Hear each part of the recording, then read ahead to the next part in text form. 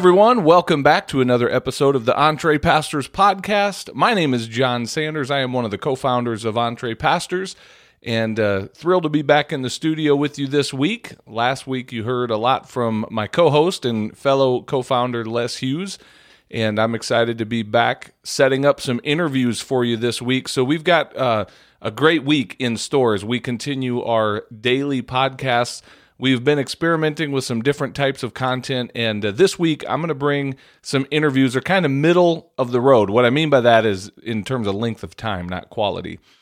We've got some shorter interviews coming your way, maybe a little bit longer than the short-form content that we've been trying to produce, but not quite as long as our normal Friday episodes, if that makes sense. So I want to get out of the way as quickly as possible just to get right down to business. We're titling this episode, The Ministry and Business of Counseling, and you're going to hear from our guest, Robert Grice, that Les and I had the privilege of interviewing a few weeks ago, and he is not only a pastor, but he also has really honed his skill in counseling and has developed an additional stream of income for his family through counseling. And in addition to that, has also opened up some really cool doors of ministry that maybe he would not have otherwise had just strictly in the pastor role. So we think this is a great fit for many pastors who have a skill set and a desire and an interest, a passion around counseling other people. You're definitely going to want to lean into this and see how you could do some of those things that are normally kind of just expected as part of your job as a pastor, and just package them a little bit differently and create a source of revenue around something that you're already spending a great deal of time and energy doing likely anyway. So this is a good conversation. Without any further ado, check this out with Robert Grice. Here we go. Well, Robert, it is our pleasure to welcome you to the Entree Pastors Podcast, man. Welcome to the big show. Well, thank you very much. It's my pleasure to be here. Absolutely. Give us a little bit of an introduction to the work that you do in ministry, and then we'll kind of get into some of the stuff you do outside of pastoral ministry. But tell us a little bit about your journey into the church world. Well, I grew up in the home of a pastor, and the one thing I promised myself I would never do was work in a church when I left home. But you know how that goes. And so eventually I ended up working on staff at a church for a few years. Left that to go teach school, and I was going through graduate school at the time. So I taught school for 15 years, and then a church approached me because their pastor was retiring, and they asked me if I would fill in for a while. I said, sure. And so I filled in, and before long, they said, why don't you just stay? And so I've been there ever since. So it's a small church.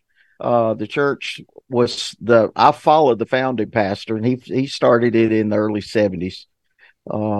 It's the background, the church was Presbyterian, got involved in the charismatic movement. So it's kind of I don't know what that hybrid would be, but it's kind of that. Okay. So how many years ago was that you took over as pastor of the church? 2015. Okay. Okay, awesome. So tell us then about the work that you do outside of the church, and we'll unpack that a little bit. Okay. I am a licensed professional counselor in the state of Alabama. I went to school and got my master's at Troy State. Following that, I went to Liberty University and got my doctorate in counseling from there. And so I've always, even as a young fella, I felt like I was called to do something in counseling. Primarily, I felt like it was going to be involved in marriage counseling. And so after I stopped teaching school and started working at the church, it's just a part-time thing because they can't really afford full-time. Sure. And so I explored getting my license, finished getting my license, and I started counseling. And I had my own little practice for about 2 years. And then I was approached by Wiregrass Angel House to come on board and be their counselor, working with do you want me going into it now since I'm in that deep? Yeah, keep going. That's fine. Okay. I work with the family members of homicide victims and victims of violent crimes. We also are working with the families of suicide victims. So I do a lot of grief counseling now, a lot of trauma oriented counseling now. Um, I do my other counseling at night where I work exclusively with couples at night. And so between those two things, and I teach for Liberty University on the side in the graduate counseling program. So I heard you say earlier that you felt like it was a calling, like even from a younger age, you felt a sense of calling toward the counseling thing. This will be a good question for many pastors, especially when the work they do outside the church sometimes looks a lot like the same work they do inside the church. There's a real struggle for like, how do I monetize this? Because on the inside of the church, some of this is just expected as part of my role as a pastor. And then now I have, like a coaching business or maybe counseling, something like that. It's a little easier maybe if you can totally separate the work out and say, I run a lawn care business over here. That doesn't quite feel as much like pastoral ministry. But for counseling, that's a really good example of an area where you're using a lot of the same skill set that you use inside the church. How was that for you to basically, and this isn't coming from a place of judgment, we're celebrating this, I want you to know that you're not getting set up here. So how did you approach that? Was there any struggle for you to like switch gears and go, I'm doing this for an income over here outside the church, but then in the church world, there's, this is also kind of part of what I do there. Does that make sense, what I'm asking you to speak to there? Sure. How do I keep them separate? Yeah. Well, a couple of things. One thing is I do not cancel. I don't have an office at the church. Okay. I have an office at home, but I don't meet with people here. All my counseling is done off site. I have the Angel House office, but also have a office at another facility in our area that is a counseling facility. And so I have an office there that I rent, and I meet with people at night there. My thing that I did was if I meet with someone from the church who's an active member of the church, not one of those who joined and hadn't been in 30 years, but an active member, I don't charge them. Okay. And so now sometimes they may want to give a donation. That's fine. I don't ask for it, but if they want to give it, I'll accept it. But the way I keep it separate is not doing it on site and not charging church members when they come. And yeah, I've always, when I was pastoring full time, I've at times felt like I never minded sitting down and having a pastoral conversation with anybody.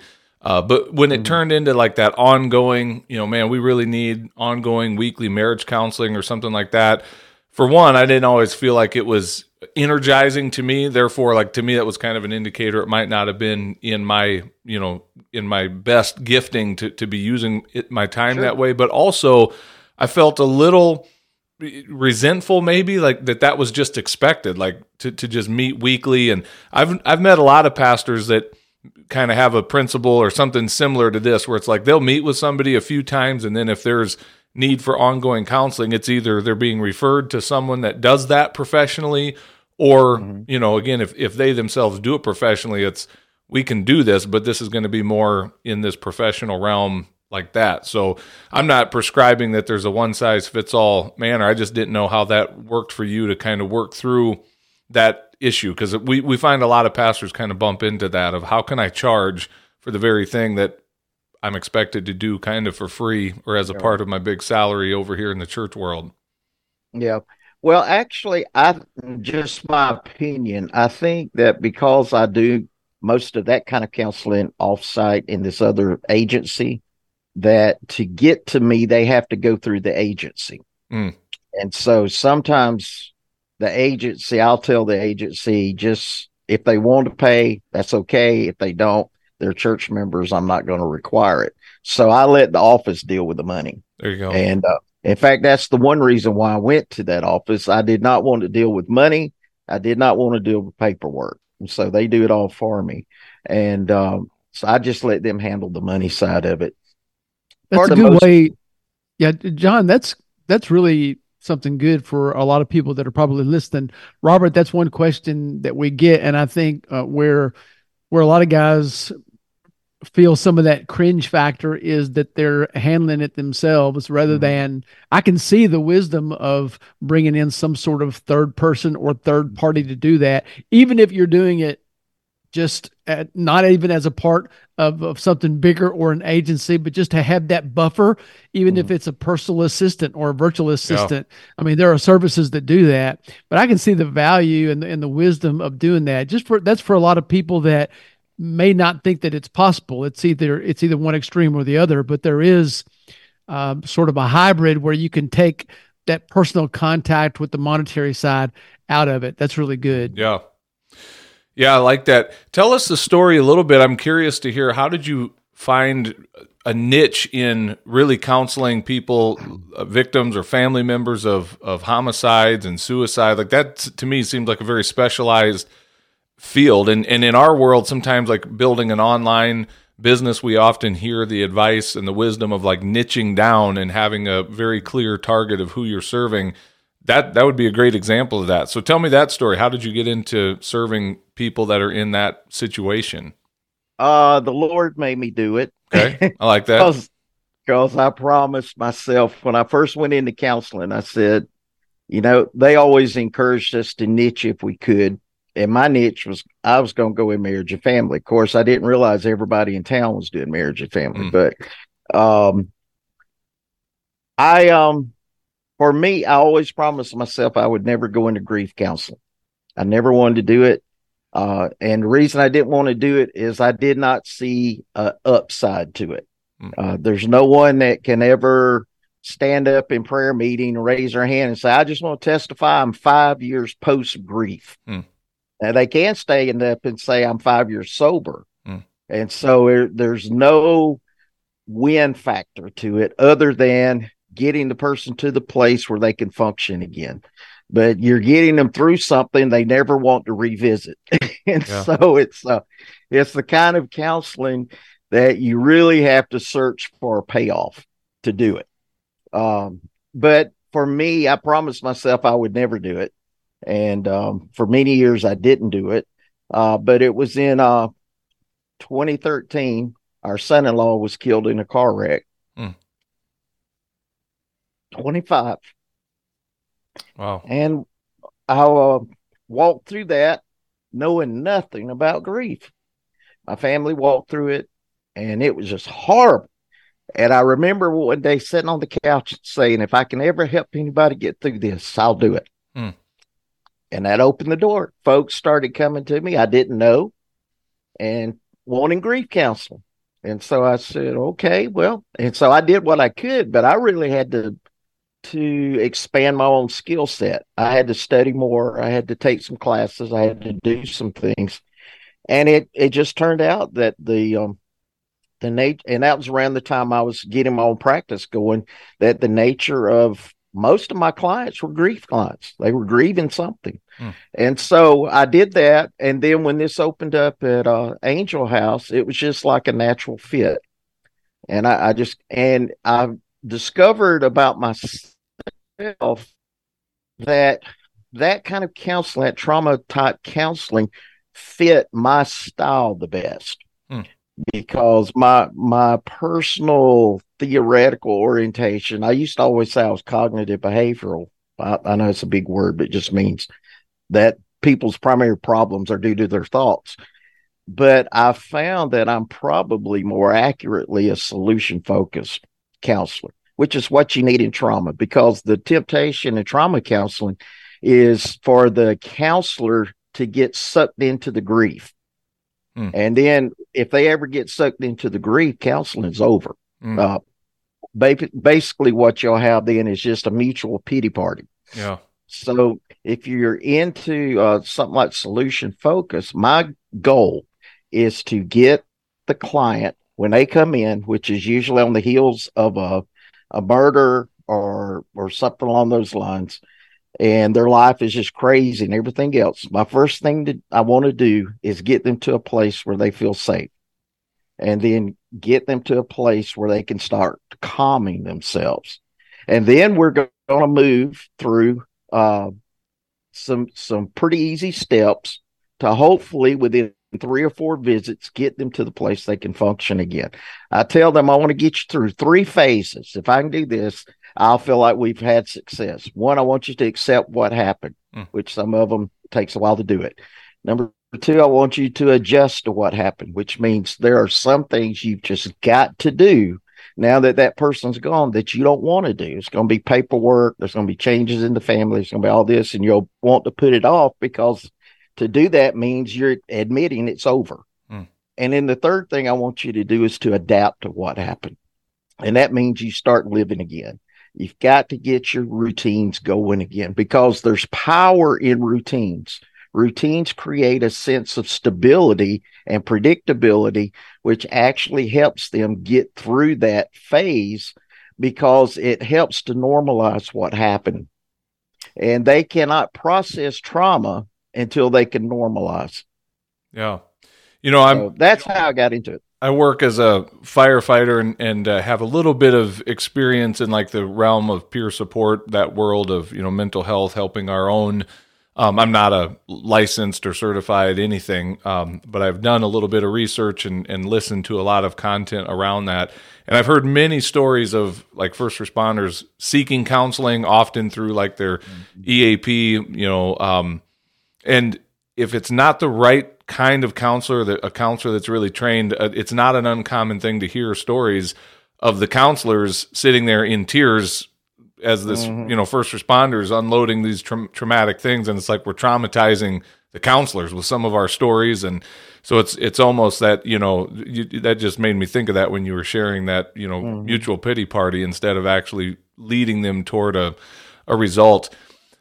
One question we ask a lot of times in our business builders community is, because I want to keep this in front of pastors who are involved in marketplace activities business, and this is kind of an easy question for you, but we ask the question, how has God used my business as a platform for ministry in the past month or whatever? It's kind of a regular check-in question we ask in our business builders group.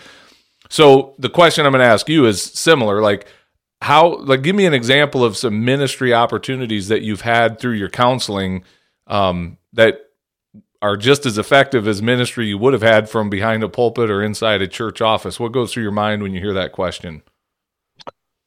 Well, I had a young lady recently who I'd only spoken to over the phone about a year ago.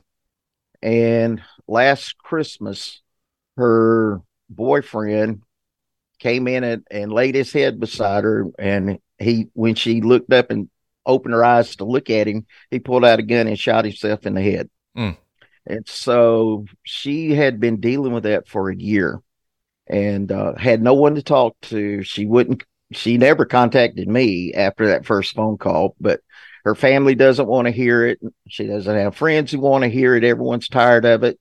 And so she said, I've got to have some help. And so I gave her, I said, well, why don't you come in and let's talk? And so she came in and was very upset when she first came through the door. Couldn't hardly talk, shaking, everything else. And I sat her down and we just started talking a little bit. And I talked to her, gave her some recommendations. I led her through some calming exercises. But then I started talking to her about her faith, which she didn't have much of. But I started telling her, God can help you get through this if you'll let him.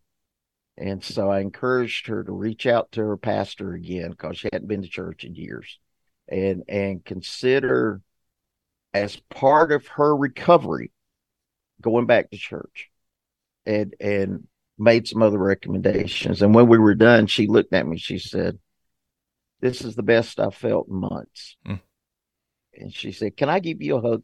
And I said, okay. And she gave me a hug. And she said, I feel so much better having been here.